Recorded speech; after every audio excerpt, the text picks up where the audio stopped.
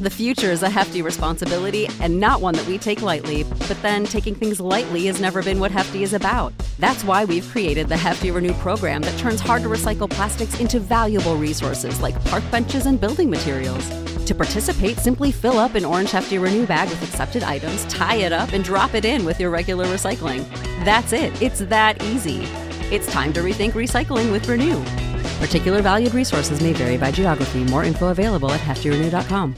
You know how to book flights and hotels. All you're missing is a tool to plan the travel experiences you'll have once you arrive. That's why you need Viator. Book guided tours, excursions, and more in one place. There are over 300,000 travel experiences to choose from, so you can find something for everyone. And Viator offers free cancellation and 24/7 customer support for worry-free travel. Download the Viator app now and use code Viator10 for 10% off your first booking in the app. Find travel experiences for you. Do more with Viator. I am the man, sick with the slang, sick and I'm destined for fame. Do for the fam, not for the gram, stunt me destined for pain. I do not front, I do not scam, put some respect on my name. Sick like a rain, click and I bang, y'all gon' remember the name. Y'all gon' remember the name. What's up, ladies and gentlemen, boys and girls around the world? I would like to welcome you back to the Real Talk with Zuby podcast. Now, on today's episode, we have got on a lawyer, a YouTuber, and a Rumbler. Important to get that in, a Rumbler. And this is, of course, the one and only Viva Frei. How you doing? Zuby, I'm doing good. How you doing? I'm doing great, man. Happy to have you on the show. Thank you for having me. It's very cool meeting someone in real life who I've only known through social media. It's a bizarre world out there. Yeah, I think most people I meet these days, I know first through social media before I meet them in real life. So that's just the world we live in now. Yeah, well, my concern, if someone only knows me from social media, but only from the Twitter side of social media, they might think I'm a lot angrier and eccentric than I am. Although maybe I'm eccentric, but not angry just yet. Awesome, man. Well, I'm sure that a lot of listeners are going to be familiar with you, but for those who are not, please introduce yourself. Tell them a little bit about you. All right. So Viva Frei is the YouTube moniker. David Freiheit means freedom in German. For anybody who's looking for some knowledge, frei is free. Heit is the state of being. Born and raised in Montreal, youngest of 5 kids. 4 of the 5 turned out to be lawyers. Father's a lawyer. What can I say? I studied philosophy at McGill, got an honors degree in philosophy, moved into law like, 4 of the 5 kids, got my law degree. I got a job at what was one of the biggest firms in Canada, straight out of law school, worked there for, including internship, 7 years, give or take. Had my first kid, said I needed to change my life. Left the law firm, thought I was going to go into commercial photography, ended up starting my own practice within a month or two, ran that for about 10 plus years. Is the math going to add up? Yeah, about 10 years. And then in the interim, started developing this YouTube thing, and the YouTube thing has turned into the love, the passion, the career. That's awesome, man. Tell me a little bit more about your growing up. I mean, we're both the youngest of 5 children. I'm not from a family of lawyers, but I've got multiple doctors in my family as well as other professions. And then I went off and chose this strange and bizarre path that I have chosen. But tell me a little bit more about your childhood and growing up. Well, so if you're the youngest of 5, we're professionals. I mean, parents who take things seriously, I say professionals with quotes around it. Parents who have pursued a professional degree, presumably, pressure their kids to do the same thing. Youngest of 5, we fight for attention. We grow thick skin. We learn how to fight back. But there's an 8.5-year difference between first and last, so we're pretty tight. But it was, growing up with parents who, in retrospect, looking back at it, I know that they were tired. I now maybe understand why my dad worked quite as much as he did. And in some sense, it's almost easier to work than it is to come home to 5 rowdy kids. And the 2 last kids might need more attention than others.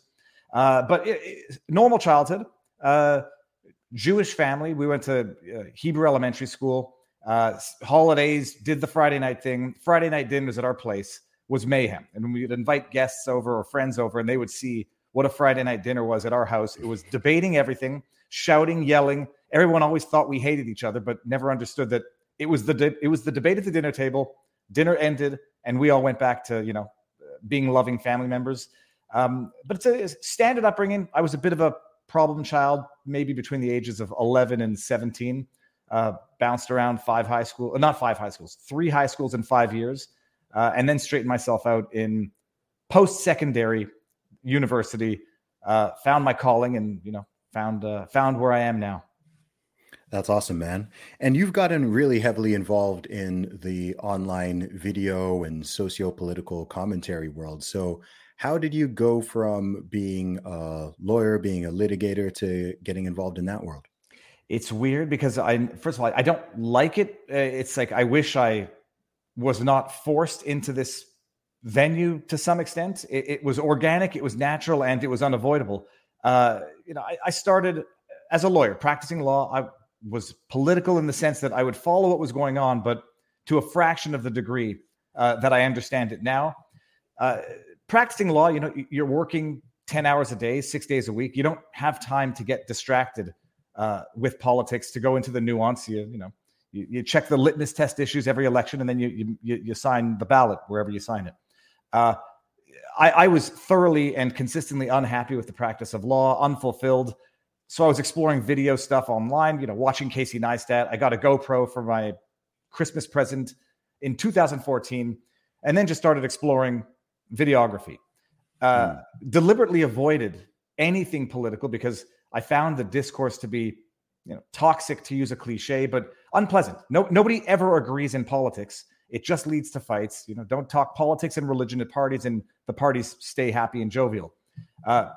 But at one point in the evolution of the YouTube career, I would make the random fishing videos, cooking videos, whatever, emulating Casey Neistat, even if I, don't have his skills.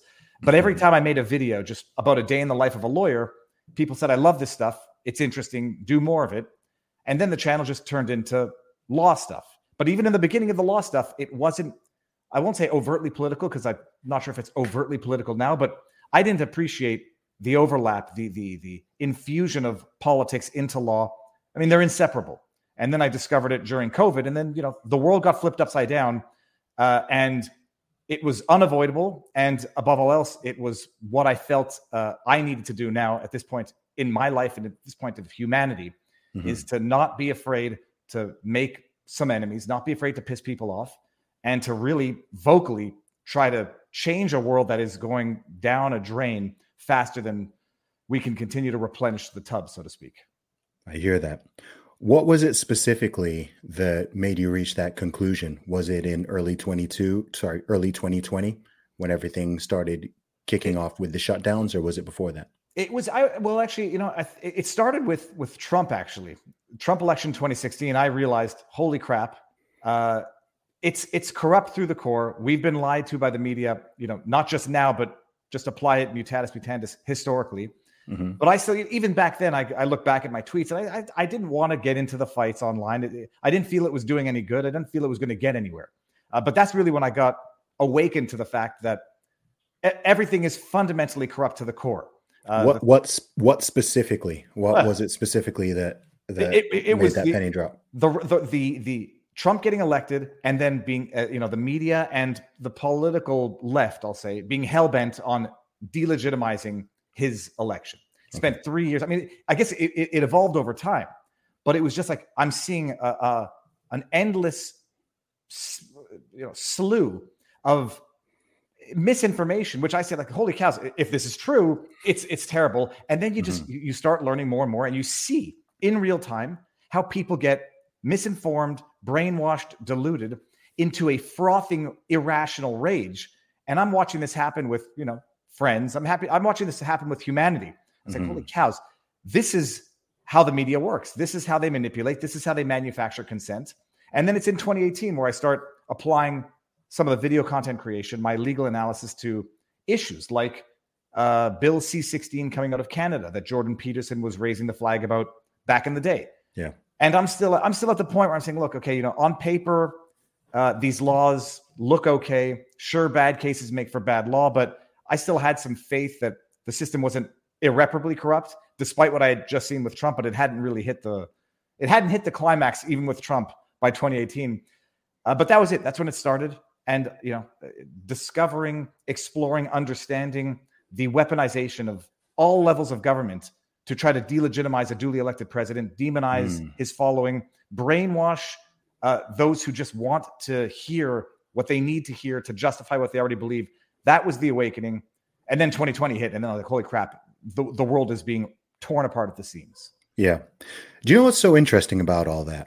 Is there are people who would consider themselves on the quote unquote other side of the aisle who say the exact same thing about those on the other side of the aisle, right? Even using the same terminology, misinformation, disinformation. Oh, those people are falling for propaganda. They're being brainwashed, even the same storyline as well, right? I mean, I remember back in 2016 all the way through to 2020, it was perfectly fine. In fact, it made you a good person to question the integrity of the election and whether or not the sitting US president was valid, or if there was some kind of conclusion or there was some kind of fraud or this or that.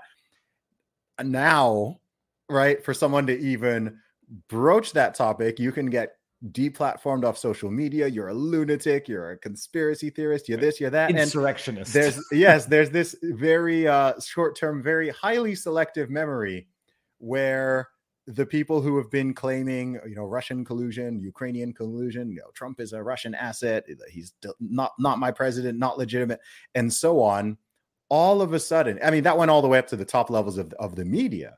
And then all of a sudden, any sort of that type of language or rhetoric, even suggestion, will get you labeled a crazy person. And, these terms misinformation and disinformation, those have been so highly weaponized over the past few years to, it's a shame because many times these terms are terms that would be useful if they were not overused and used to describe everything people disagree with.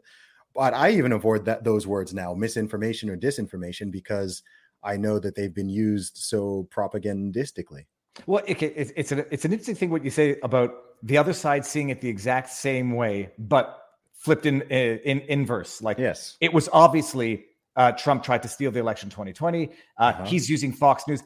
It's a weird thing because I try to pull back and say, am I seeing this in a biased sense because I have a vested ego, intellectual, side of it to defend for my own integrity? Mm-hmm. And then I like to say, no, I can give you the concrete examples here. I can give you the outright articles where the disinformation was purveyed. People still don't know how the FBI literally falsified evidence to obtain renewals of unlawfully obtained FISA warrants to spy on Carter Page to get into the Trump campaign. People don't know that. Mm-hmm. But then I do it. I try to genuinely understand from the other side the way they see it. And yeah, it's a bizarre world because but the two sides, and I don't really put myself on one side, but I've been put on that side. I know.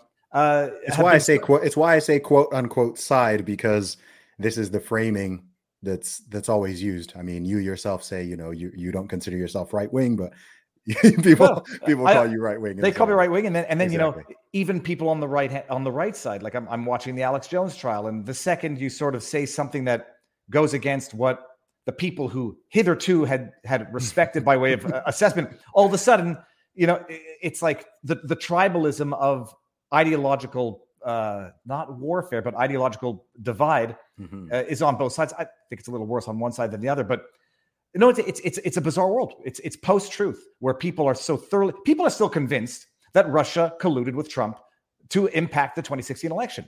And now, I could say, yeah, they use the words misinformation, disinformation. I'll say that they use them wrongly. I'll say that they use them propagandistically. And then I know that they're going to say the exact same thing about me. The only thing I do every now and again, because I'm open for it and I'm ready for it, pull out one tweet, pull out one statement, pull out anything where I was objectively wrong and did not correct. And then then we can have a discussion. But when it comes to the Maddows, the Stettlers, having said the things that they've said over the course of years, never corrected in some cases, and egregiously misinformation in others, I'll put myself up to that test any day of the week, and I await a good prime example that I would have to say, you got me. Yeah, the so-called reliable sources. One of the it was reliable to be unreliable. That was what it was reliable for. One of the things I find really intriguing, and at the same time, it's it's disheartening, but it's also heartening in the long term.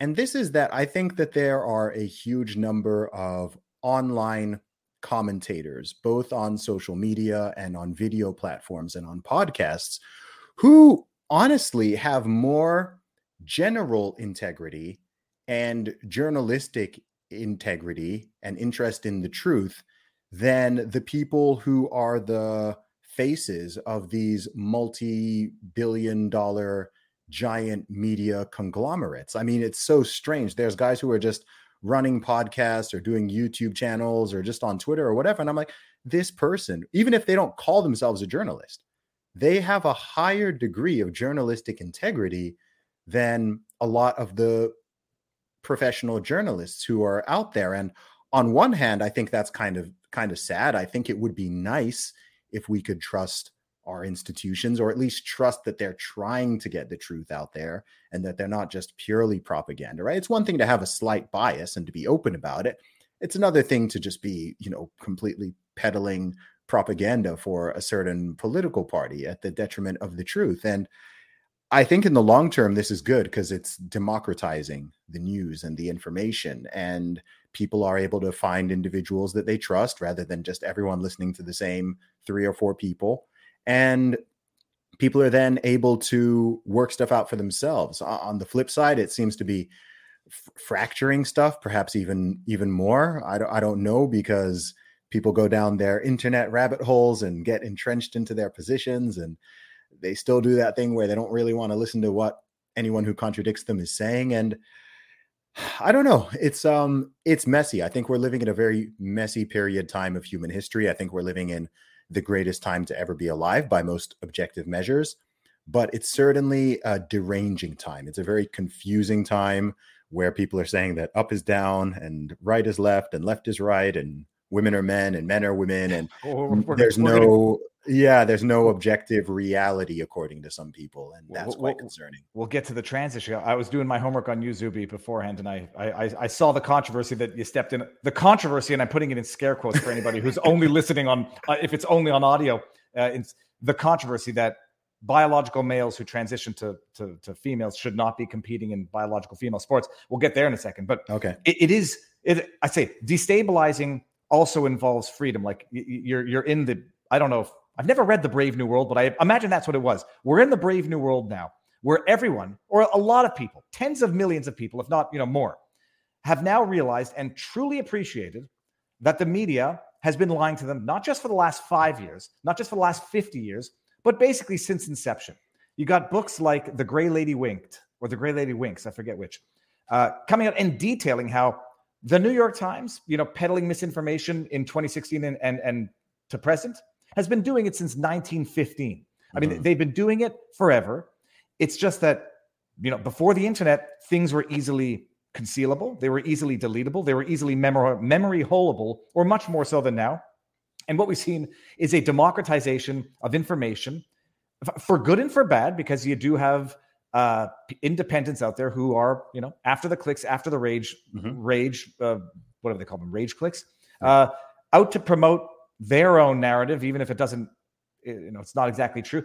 It comes with risks, but I say with great freedom comes great responsibility. We're seeing it. It's destabilizing, but it couldn't have happened at a better time, and it couldn't have happened when it matters most, because we're like basically in a world now where when you're fighting corruption, corruption fights back, and these entities that had a stranglehold on the gatekeeping of information itself, they're now losing it at the time when they needed to retain it the most. COVID, lockdowns, medical tyranny, ESG, if they call, I think, what do they call it? Well, social credit. And, it's a risky time, but it is the best time, I say, to be someone who's after a pursuit of the truth. And which is how, we've ended up finding each other. Yeah, for real. People are so hungry for it. And it's interesting how during this time of genuine isolation and division and outright segregation in some places, and this mass sleepening of the human population, there's also at the same time been a mass awakening, and the ability for so many people across continents, different countries, different states and cities to actually find fellow free thinkers and find other people who are encouraging people to think and who are asking the questions that the media has completely been avoiding or ignoring, sometimes very, very obvious questions. And we've all found each other. That's one thing I find interesting. In the past 2.5 years, I'm like, man, the amount of people who I've connected with, all different countries, right? I feel like we're almost like 1 degree of separation away to max from like every single free thinking person, liberty minded person in the world, at least in the Western world. All these people have somehow found each other. And I don't know exactly what that means for the future, but I think that's something that's really positive. I think a lot of positive things have come and are going to come out of that. When I was in the USA, I mean, I do meetups in different cities, and it was so interesting doing meetups. The biggest ones I had were in Los Angeles and in New York City. Not necessarily, but that's where it's needed the most. And I had to do multiple meetups in each city because hundreds and hundreds of people wanted to just come and hang out and just talk. And I was like, wow, I don't know exactly what this is. I don't know exactly what it is that I'm doing here, but it's remarkable that I've come from overseas, from a whole different country, and I can just land in LA and be like, yo, who wants to meet up? Shoot me a DM, and bang, I get 300 DMs. Well, I get 300 DMs. It's been 2 years of isolation, and people having these, I say having these thoughts, but they're not thoughts. People saying this is not right, but too many people around them complacent, just trying to get through the daily stuff. And then you have someone who comes out and says what they're feeling, makes sense of it, and they say, yeah, this is a community in a time of isolation. But it's also totally bizarre as well how I just call them truth tellers or truth seekers or people who try to be open, honest, and forthright have become not rock stars, but just like, what popular. People are looking for on social media. They've had enough of the ivory tower type journalists. They've had enough of the lies. They've had enough of these politicians who do nothing. They see everyday people now speaking for them louder than they could speak for themselves. And it creates a sense of community.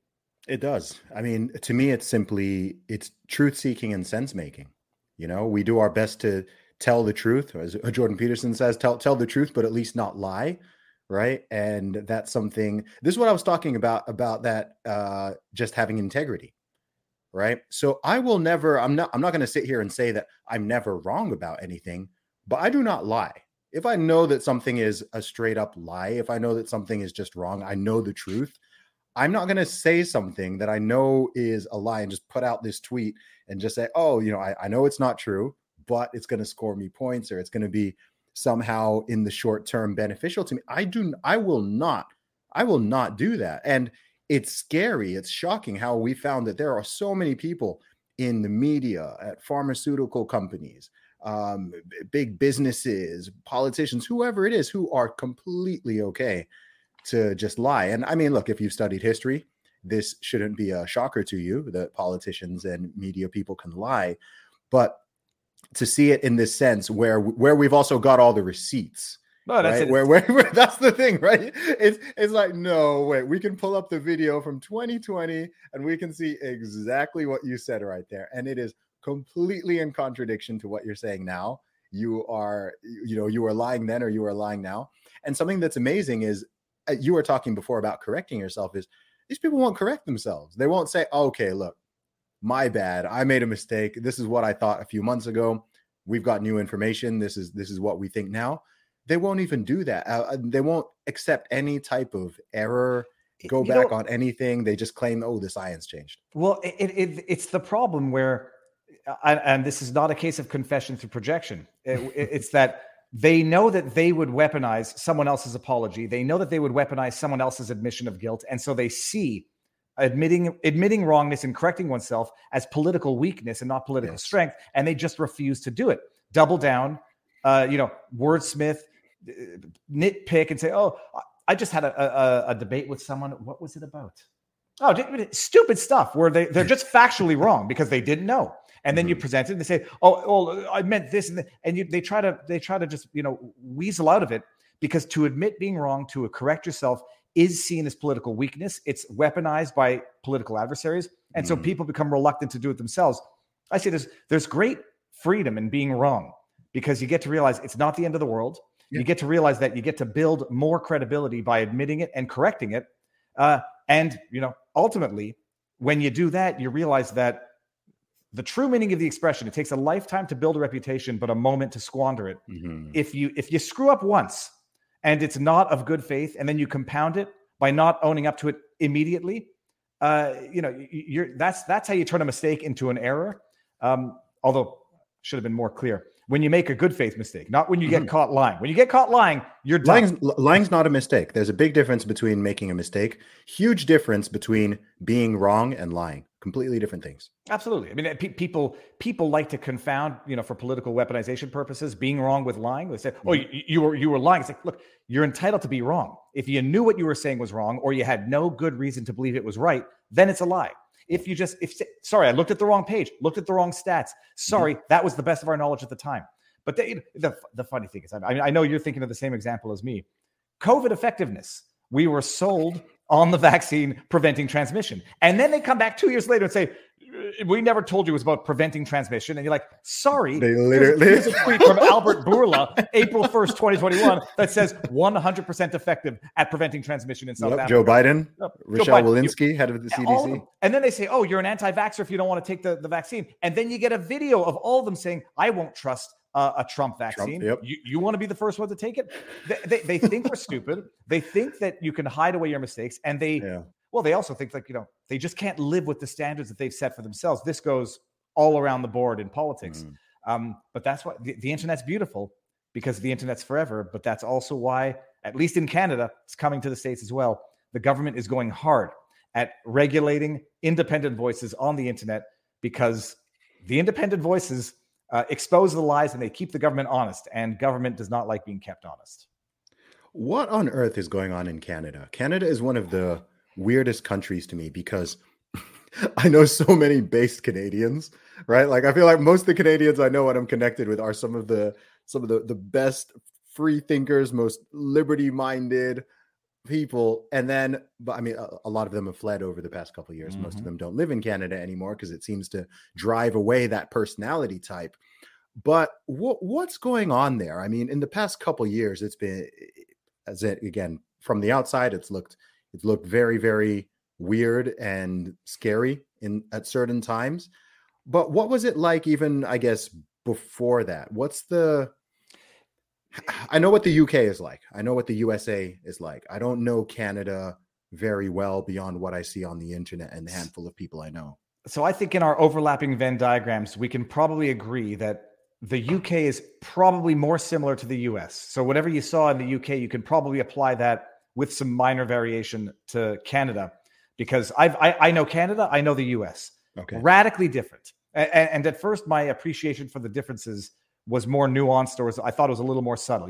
Americans love freedom of speech. They love First Amendment. They love Second Amendment. Canada, I thought we had First Amendment. I think, sorely mistaken at this point. And we certainly don't have Second Amendment. But above and beyond the obvious differences, America, as if we're just outright generalizing, you have to say, how do you define American zeitgeist? It's a freedom-loving people. If you had to describe Canadian zeitgeist, it would be a security-loving people. And I think that basically explains, on the one hand, the difference in the response from the government. Although there was an attempt to play, daddy government in the States, there was just a little more pushback depending on the state. But in Canada, it was daddy government. We're here to protect you. And Canadians who would prefer, safe prison over dangerous freedom say, oh yeah, okay, fine. Lock us in our houses for however many months on end, shut our businesses down. If you say it's for our safety, despite all common sense and, basic predictions, we'll do it.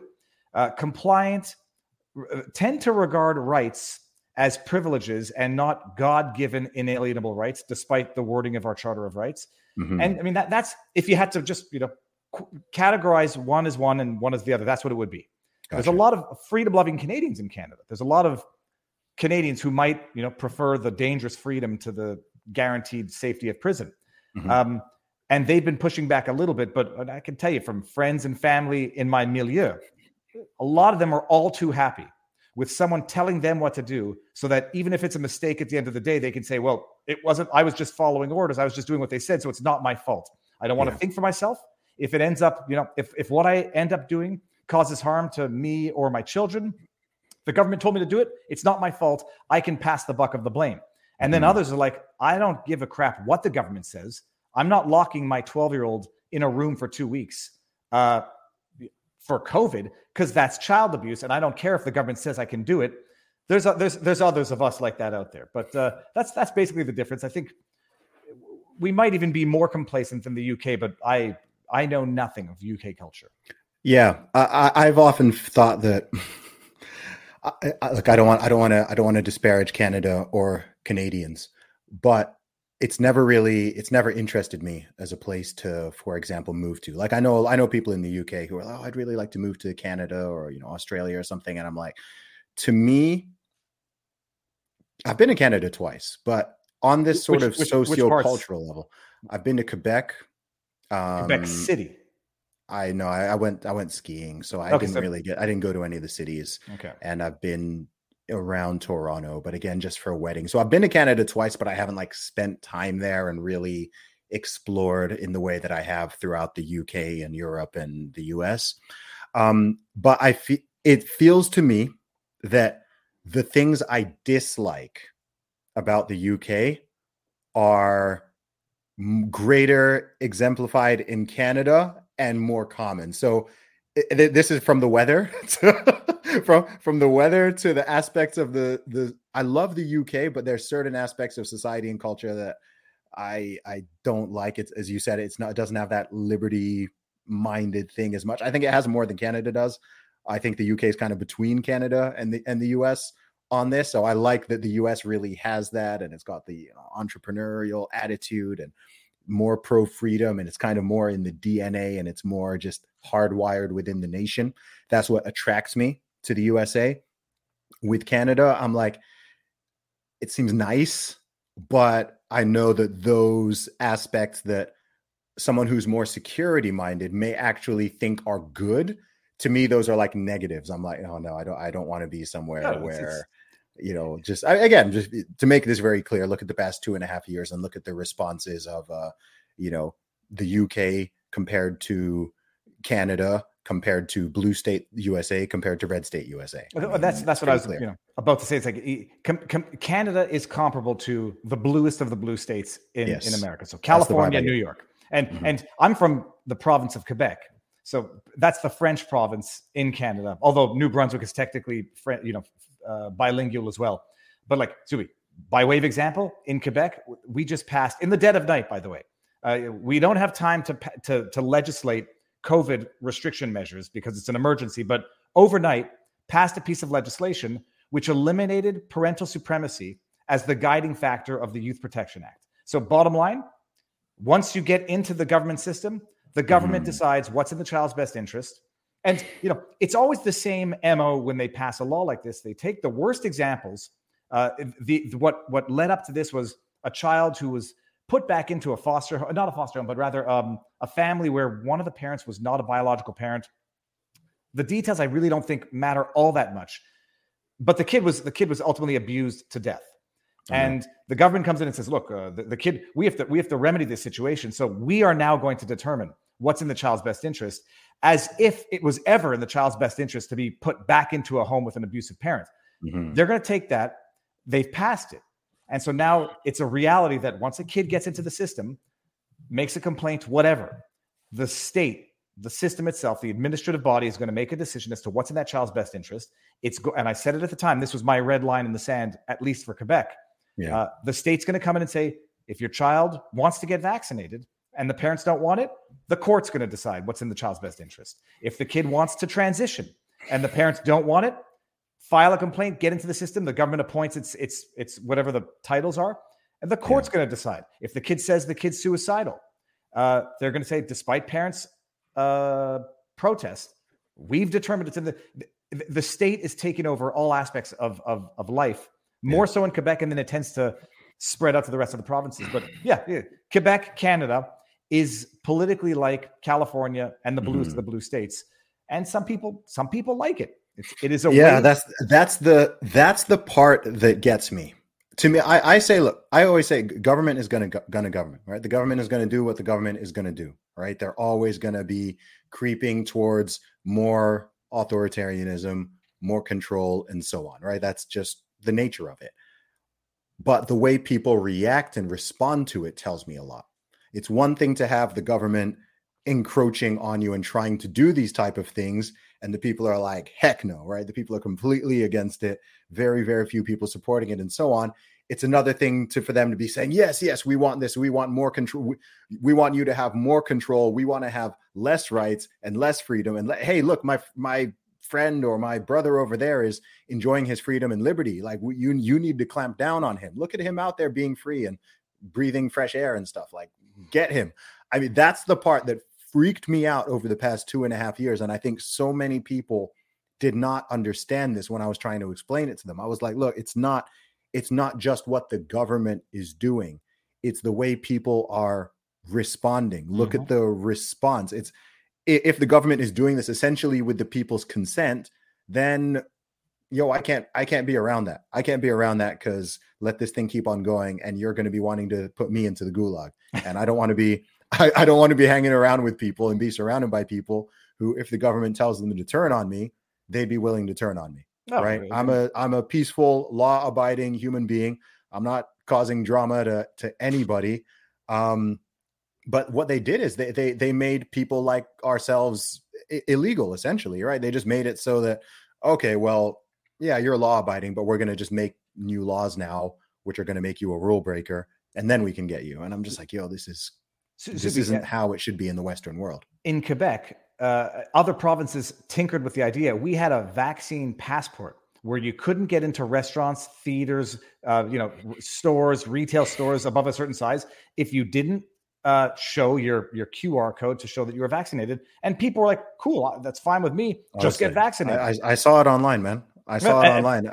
The CBC was publishing articles about the joys and perils of snitching on your neighbor in the time of a pandemic. And you had it.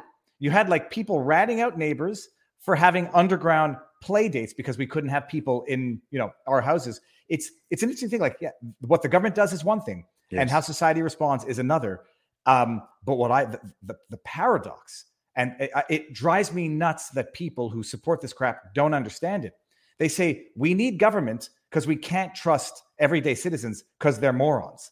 And it's like, who do you think's in government? Like, if you don't trust your neighbors, why would you trust the government, who are but people as well, and people motivated by potentially not pristine, serene motivations? They like power, they like control, they like telling people what to do.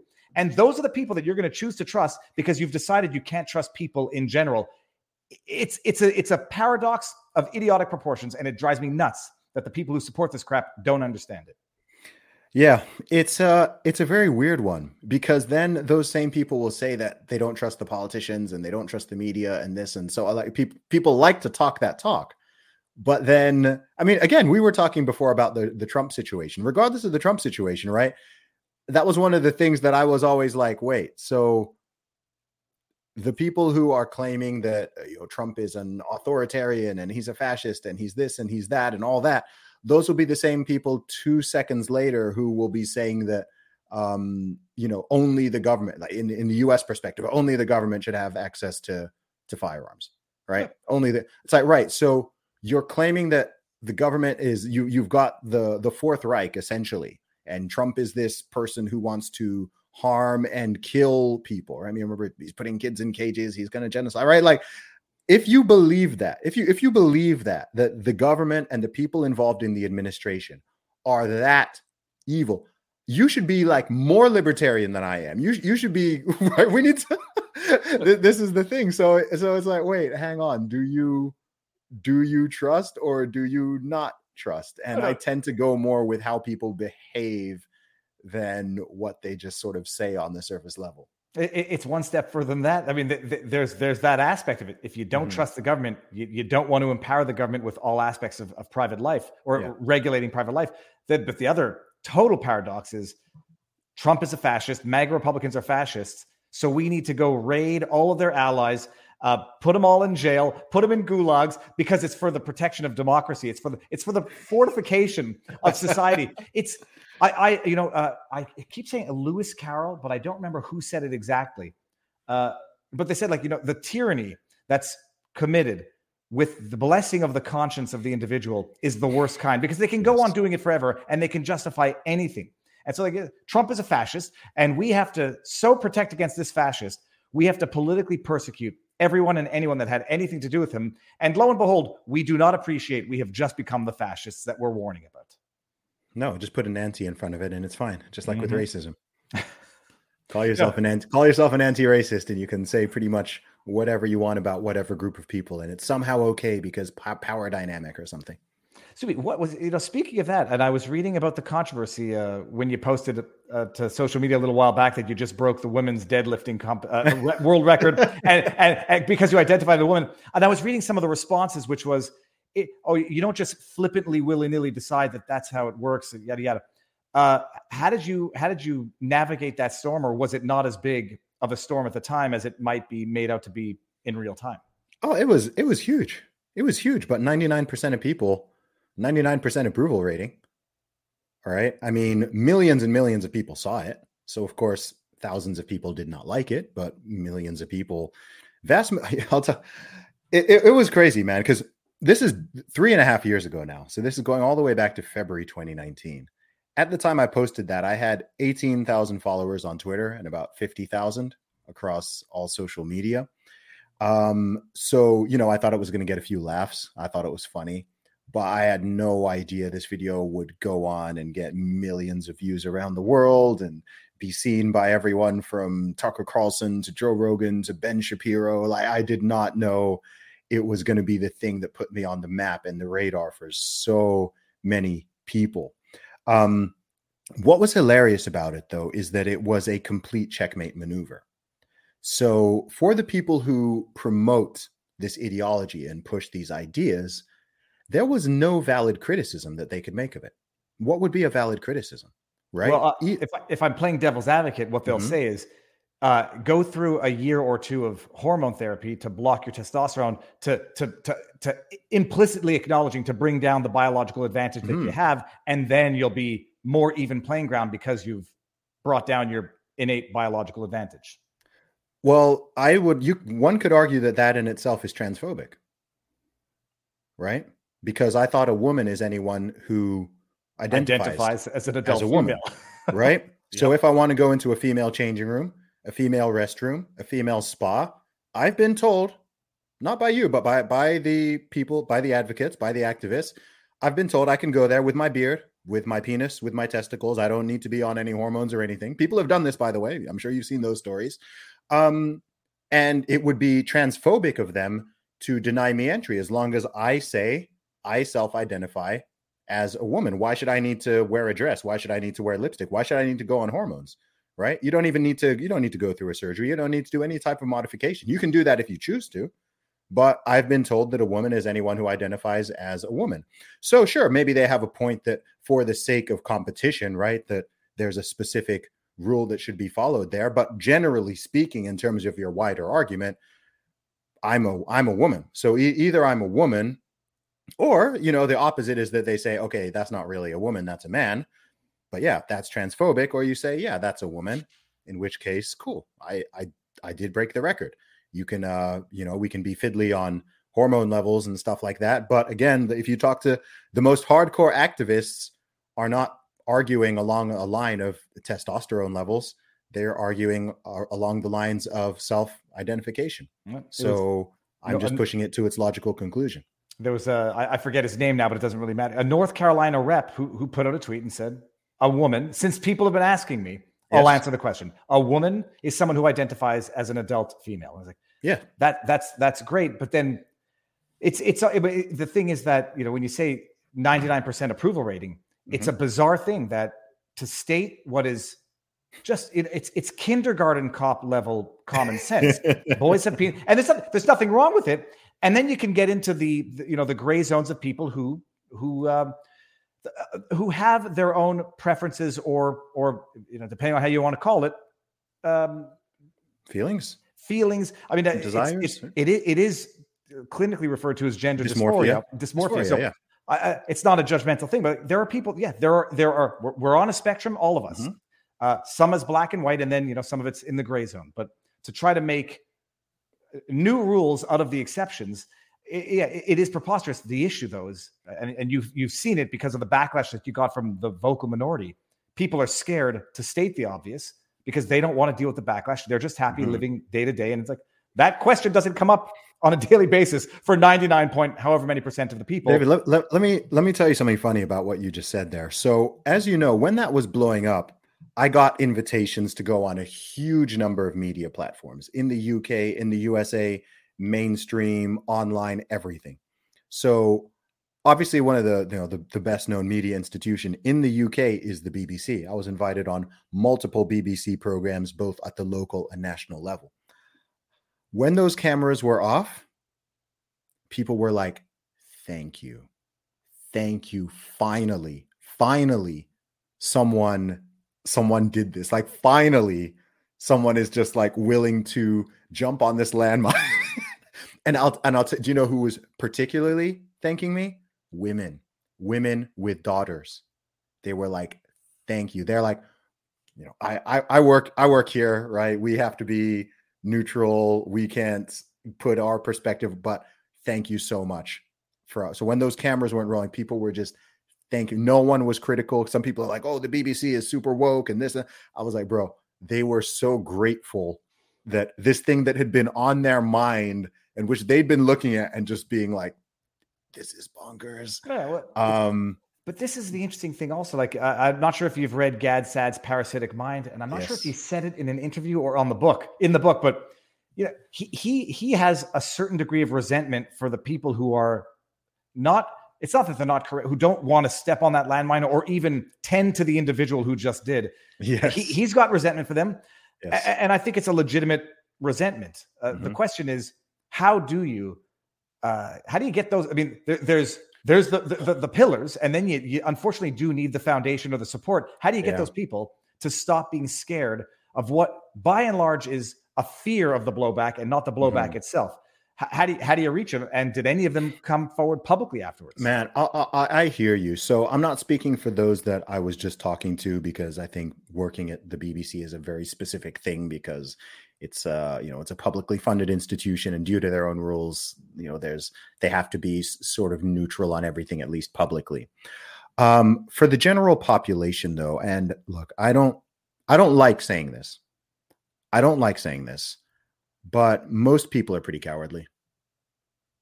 There's not a lot of courage in our modern society. Courage has been, we've gone so many decades now without an obvious need for courage, just like there hasn't been an obvious need for physical strength and physical fitness and masculinity and all these other things. And courage has gone with it, right? Courage is no longer considered a virtue that is held in very high regard. If you go to any, country, certainly if you go anywhere where there's some type of war or conflict going on, but if you just go somewhere where there's more basic survival needs that need to be met, courage is held in very high regard.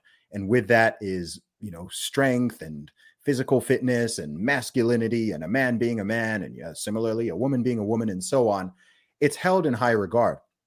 I think that it's been so many decades since there's been real conflict in the West. I think, by the way, this is why people responded how they did to the Ukraine thing, because people thought it couldn't happen, right? And you saw how quickly courage became a virtue again, right? You saw how quickly people fell into gender roles. Oh, women can flee the country. Women and children, you go. Men, you're not even allowed to go, right? It changed real quick. So I think that's really just where we are now. I think that across men, women, older, younger people, there's just an absence of courage because people haven't been training their courage muscle. I'm not talking about leaping into battle and running into a burning building or putting your life at risk in the way people quite gladly did in the past. I'm just talking about voicing your opinion, right? When people talk about the potential consequences, they speak as if, oh, if I say that, the police are going to come and kick down their door, or they're going to get shot or something. It's like, no, like, it's like, oh, but, I have children, I have a job. It's like, bro, most people have a job. Most people have children, right? There's nothing special about having a job and having children. Billions of people around the world have that. You're not in some unique position. It has nothing to do with money, by the way. Some people are like, oh, well, if I had enough money. It's like, nope, there are people who are multi-millionaires and billionaires, and they're complete cowards as well. Some of them are even bigger cowards, especially celebrities. I will straight up say that because, I feel the same way Gad Saad does, because I've had these DMs by the hundreds. I know people who are there who, some people won't even follow. They follow me on Twitter, but they won't actually follow me because they're afraid that, one of their coworkers might see their stuff, or they don't like hey, I can't like your tweets publicly or retweet you, but just so you know, I'm like, bro, you're not supporting me. You're that guy who's hiding behind the sofa telling me to go fight. So I understand why Gad Saad has that resentment, because I wouldn't say I have resentment, but I don't respect or appreciate it, because I think people like that are part of the problem. If you're not willing to, people ask me about cancel culture, and I've said many times that cancel culture only works in conjunction with cowardice culture. If people were not cowardly, cancel culture would not work. And when I'm talking about cowardly, I'm talking about the people who run organizations who bend the knee to the mob. I'm talking about people's friends and coworkers. I'm talking about people who sponsor podcasts, whatever, who will cave as soon as some dork on Twitter tells them that, oh, you shouldn't sponsor Viva Fry's podcast because I don't like him. And they're like, oh, we're sorry, we mean, and they throw you under the bus at the same time. It's like, bro, man up. Have some courage. Stand by people. First of all, I love what you just said, and it made me immediately think of what was the podcast conference that apologized for the presence of Ben Shapiro. It's an interesting concept. The courage is lost, or I think to some extent, courage has been replaced by this superficial perception of virtue. And people now think that it's courageous to be virtuous to the point. The weakness is now considered a virtue. The more easily offended you are, the more pathetic you are, the more emotionally incontinent you are, you get rewarded for that now. And that you don't get rewarded in terms of long-term success, I don't think. But in the short term, that's what you get the points for. You don't get the points for putting your foot down. It's like, oh no, he's mean. They don't say weak. They say sensitive to sensitivities. I mean, that's it. It is an amazing thing where people, we've gotten into an era where people define themselves based on their sensitivities to other people's perceptions of whatever. It's an interesting idea that courage is a muscle that has to be exercised. I still tend to think courage is contagious, and so people do get inspired by other people's courage, even if they lacked it in the first place. But then I think most people also just have to realize very few things are the end of the world. And once it's happened to you once, twice, you realize it's not quite the end of the world. And that, I guess, is building the courage muscle. But it is. And, sorry to interrupt. The thing is, people also need to remember what courage is, right? Courage is not a complete absence of fear. Courage isn't for you to have courage. The thing you're doing potentially has to at least have some potential consequences or ramifications. But regardless, you go, wait, this is the right thing to do, right? This is the right thing to do. Take the obvious example, a firefighter, someone in the military, a policeman who's dealing with crime. There is a risk, right? Do you remember, man, this is conflating issues a little bit, but remember there was that school shooting in Texas, the Uvalde, right? What did the police officers say about why they were just standing around outside? They said that they were scared they could get shot. It's like, bro, if you're a police officer, you signed up for this job. Now, if you want to completely stay away from danger, do not be a police officer. By taking this role, imagine being in the army and you're like, no, I'm not going to battle. I could get shot. It's like you're in the military. Go out there. Your job. You've signed up for this, right? You didn't sign up under an agreement that this is a low risk, no danger, no fear job. It's like, no, there's the fear, but you're supposed to do the right thing, right? You're supposed to do the right thing. So people are forgetting what the word even means, and they're thinking that it means, this could happen or that could happen. It's like, you know what, it could. You know what, it could, right? You could get a Twitter mob. Like realistically, that's probably the worst thing that might happen, right? Oh, you might annoy the Twitter mob. Oh, you might risk, every day we're doing these things. There's a risk that we could be talking, YouTube could take this video down. I don't think they will. I don't think they should, but they could. right? They could go, oh, look, we don't like this guy on Twitter. We're not, you could be deplatformed. You could lose a sponsorship. You could have this and this. And it's like, yeah, but overall, the thing that I am addressing and the thing that we need to talk about, that is more important than the potential fear. And I think if more people operated on that, even just 10%, 20%, we'd live in such a different society, because as you said, courage is contagious, but so is cowardice. And so when there's too much cowardice, that also spreads to other people. This is part of why I hated the masks, by the way, right? Because it was spreading the cowardice and the anxiety towards other people. It was projecting it onto other people, right? The more people see wearing masks, the more scared they are, the more they have to comply. And I'm just like, guys, take these things off. Take these things off. And once you take them off, other people will feel more comfortable to take them off. Or they'll just harass you and chase you out of the store. But as far as the masks went, I don't go out looking to instigate arguments or fights. And I got criticism on social media because I was wearing the masks as required by law in Quebec. And everyone's like, oh, dude. I was like, I'm not going around on a daily basis picking fights with fellow citizens. It's not a fruitful. I don't want to. Although that being said, someone goes on my Twitter feed, they might think I'm walking around picking fights with people, but picking fights with the right people and not the neighbors. Because to some extent, I genuinely believed that part of the incidental, if not desired outcome, was specifically to cause strife among the community. And what better way to do that? Make them fight among each other for the guy not wearing the mask. So they fight with each other as opposed to fighting the people making these decisions or the policies. Sure. It's interesting. It is all contagious. Mm-hmm. I just, if everybody could just get a dose of the reality that the fear is often worse than what they're fearing, that would be good. But also I think people will get a taste of it, and hopefully it's not too late, that sometimes the regret of not having acted in a courageous manner for the minimal effort it would have taken lives with people for a long time. And I can't think of the incident offhand, but I do remember there was a time when I should have said something to defend someone who was being, not social media, this is in my personal life. I didn't do it. And I immediately felt like a coward afterwards. And I haven't forgotten that feeling. And I want to make sure I never feel it again. Yeah. And deeper than that, if someone wants, something that's more kind of like philosophical and logical even, is you have to think about the consequences of not just the consequences of you doing something, the consequences of you not doing something.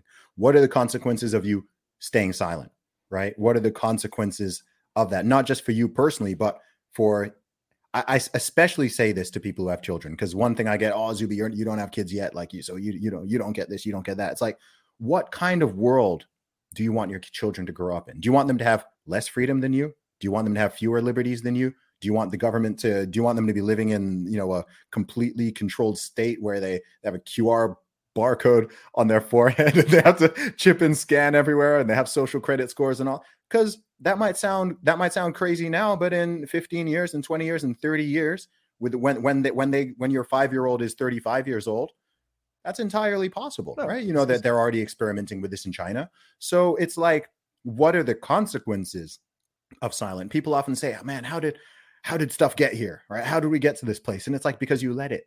Like if from 2010, we were not having these conversations, right? And then it was like, you let a very fringe minority of the population push you, infect all these things, get in here, just keep pushing this on your children, pushing this on you.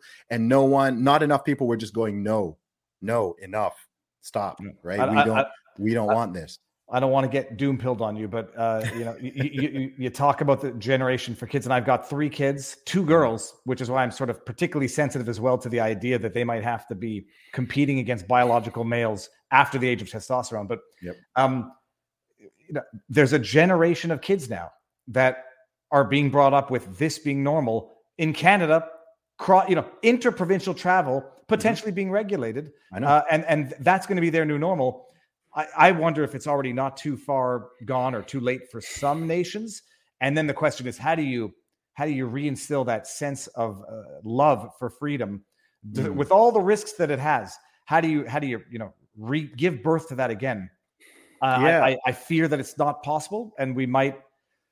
On my darker days, I feel that it's not possible, but that sort of gives ammunition. I shouldn't say that. Yeah, man. It gives fuel for the lighter days. I hear you, man. And it might be the case that some countries are too far gone. Because look, I believe one of my beliefs is that the power always lies with the people. Ultimately, the power always lies with the people. Yes, there's the state, there's the government, there's politicians. But look, we've got democracies, right? You vote for the people in there, right? They're not getting in there by complete dumb luck. And sure, people can be shifted in different ways and they can mess with it a little. But if Canadians really didn't want Justin Trudeau, he would not be the prime minister. That's what makes me you see what I mean? So how did Ron DeSantis end up in Florida? It wasn't by accident. They chose him. They selected, this is the guy that we want, right? How does California have Gavin Newsom? They had the recall election last year. They could have gotten rid of him. Look at the way, even in the UK, they're not afraid to get rid of a prime minister, right? They didn't like Boris Johnson. They were like, oh no, Boris needs to go. We need. So the power ultimately, I believe it always ultimately lies with the people. I just think that people are kept in this state where they don't realize that. They don't realize it. They don't believe it. And they'll even push back against you if you tell them, oh, I can't do anything. I can't. It's like, dude, we literally pay all their salaries, right? They're supposed to be, politicians are not meant to be gods or kings.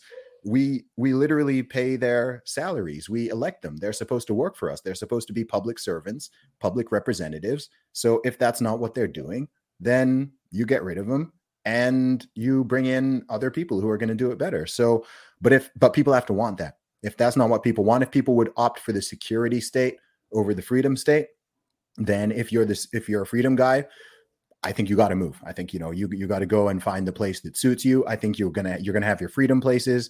You're going to have your so-called security places. You're going to have your places with social credit scores and all these restrictions, and you're going to have places that don't have it. That's what I think. I don't think you're going to get this type of global tyranny. That's why I don't really worry so much about the whole sort of like global one world order kind of thing. I don't believe in that. I think you'll get pockets where it's like, okay, that's what they've chosen. And maybe they have their imaginary safety and security, but then you can also have places that are more traditional and normal. Well, the one world order thing is sort of not dramatized, but oversimplified. I mean, I think I've seen the way it works now. A global idea. It doesn't have a head. It's just all of these leaders all feeding off each other in real time, and then you end up having what was nothing more than a global order in response to the pandemic under the pretext of science, safety for the greater good. Mm-hmm. But even with that though, there's plenty of places. See, we have a Western bias, right? But there are tons of places where they did not go along with any of it, right? Big continent called Africa. The small Western country that didn't go along with it was probably demonized Sweden and Belarus. Yeah, so there's pockets, red state USA and rural places in US. They generally didn't go with it. So that's something that still gives me a lot of hope, because I don't think, even if they wanted to, even if they really had this goal of, right, okay, we want to just install this kind of global system, I think you can do it in some places and the people will let you do it in some places. And then I think there's other places where it's like, okay, right. But again, you've got to be someone who's willing to move, right? If you're someone who just wants to stay where you are forever, then you're going to just have to accept whatever the majority pushes. Mm-hmm. But if you're willing to be flexible and go where you're treated best, then you're going to have options. The world is a big place. Well, we're going to see what happens in Canada now. The Conservative Party, I don't know if you know, has a new leader, Pierre Poilievre, who is very critical of Trudeau government, very critical of, at least becoming critical of Canadian government subsidized media. So Canadians maybe they'll have a choice earlier than 3 years. Some people think there's not going to be much left of Canada in 3 years, but we'll see. They'll have another chance to vote like they did in September when I ran for office in my riding in Quebec and lost, boy howdy, but my riding has gone liberal for the last 30 some odd years by more than half. But yeah, they'll get their chances. I just think the problem is part of the effect is too many people think that the power of the people doesn't actually mean anything, that you'll have election fortification at a national level. When it comes to the recall, they'll suddenly decide that they, again, value signatures to exclude enough ballots to not get someone recalled. Not saying that happened, there might have been more ballots rejected on the recall of Gavin Newsom than in all the national election. But some people have been black-pilled into thinking the power of the people doesn't exist anymore. And I guess the question is you got to inspire and inspire them inspire us. People need to remember that demoralization itself is a weapon, right? So that's why people need to stay away from the doomer stuff, from the black pill stuff, because if you don't think you can win the fight, then you've lost. Simple as that. In anything, you don't think you can win, you've lost. I like it. Awesome. Viva Frei, thank you so much for coming on the show. Where can people find you online? So long as I stay on YouTube, Viva Frei, but I'm also now exclusive to Rumble, Viva Frei as well. Twitter, the sassier Viva Frei. It's the Viva Frei. Got a platform with my, lawyer partner friend Robert Barnes on this platform called Locals. It's vivabarneslaw.locals.com. And that's pretty much it. If you Google my name, a ton of stuff will come up, including me catching a beautiful bass with a drone. Once upon a time when the world was sane. Hey, man, we'll get it back there. Thanks so much for coming on the show, man. Thank you for having me, Zuby. It was great. I am the man, sick with the slang, sick and I'm destined for fame. Do for the fam, not for the gram. Stunting, you're destined for pain. I do not front, I do not scam. Put some respect on my name. Sick like a rain, click and I bang. Y'all gon' remember the name. Y'all gon' remember the name. Support for this podcast and the following message come from Corient. Corient provides wealth management services centered around you. They focus on exceeding your expectations and simplifying your life. Corient has been helping high achievers just like you enjoy their lives more fully, preserve their wealth, and provide for the people, causes, and communities they care about. As one of the largest integrated fee-only registered investment advisors in the U.S., Corient has deeply experienced teams in 23 strategic locations. Corient has extensive knowledge spanning the full spectrum of planning, investing, lending, and money management disciplines. Leverage Corient's exclusive network of experts to craft custom solutions designed to help you reach your financial goals, no matter how complex they may be. Real wealth requires real solutions. For more information, connect with a wealth advisor today at Corient.com. That's Corient.com. Corient.com.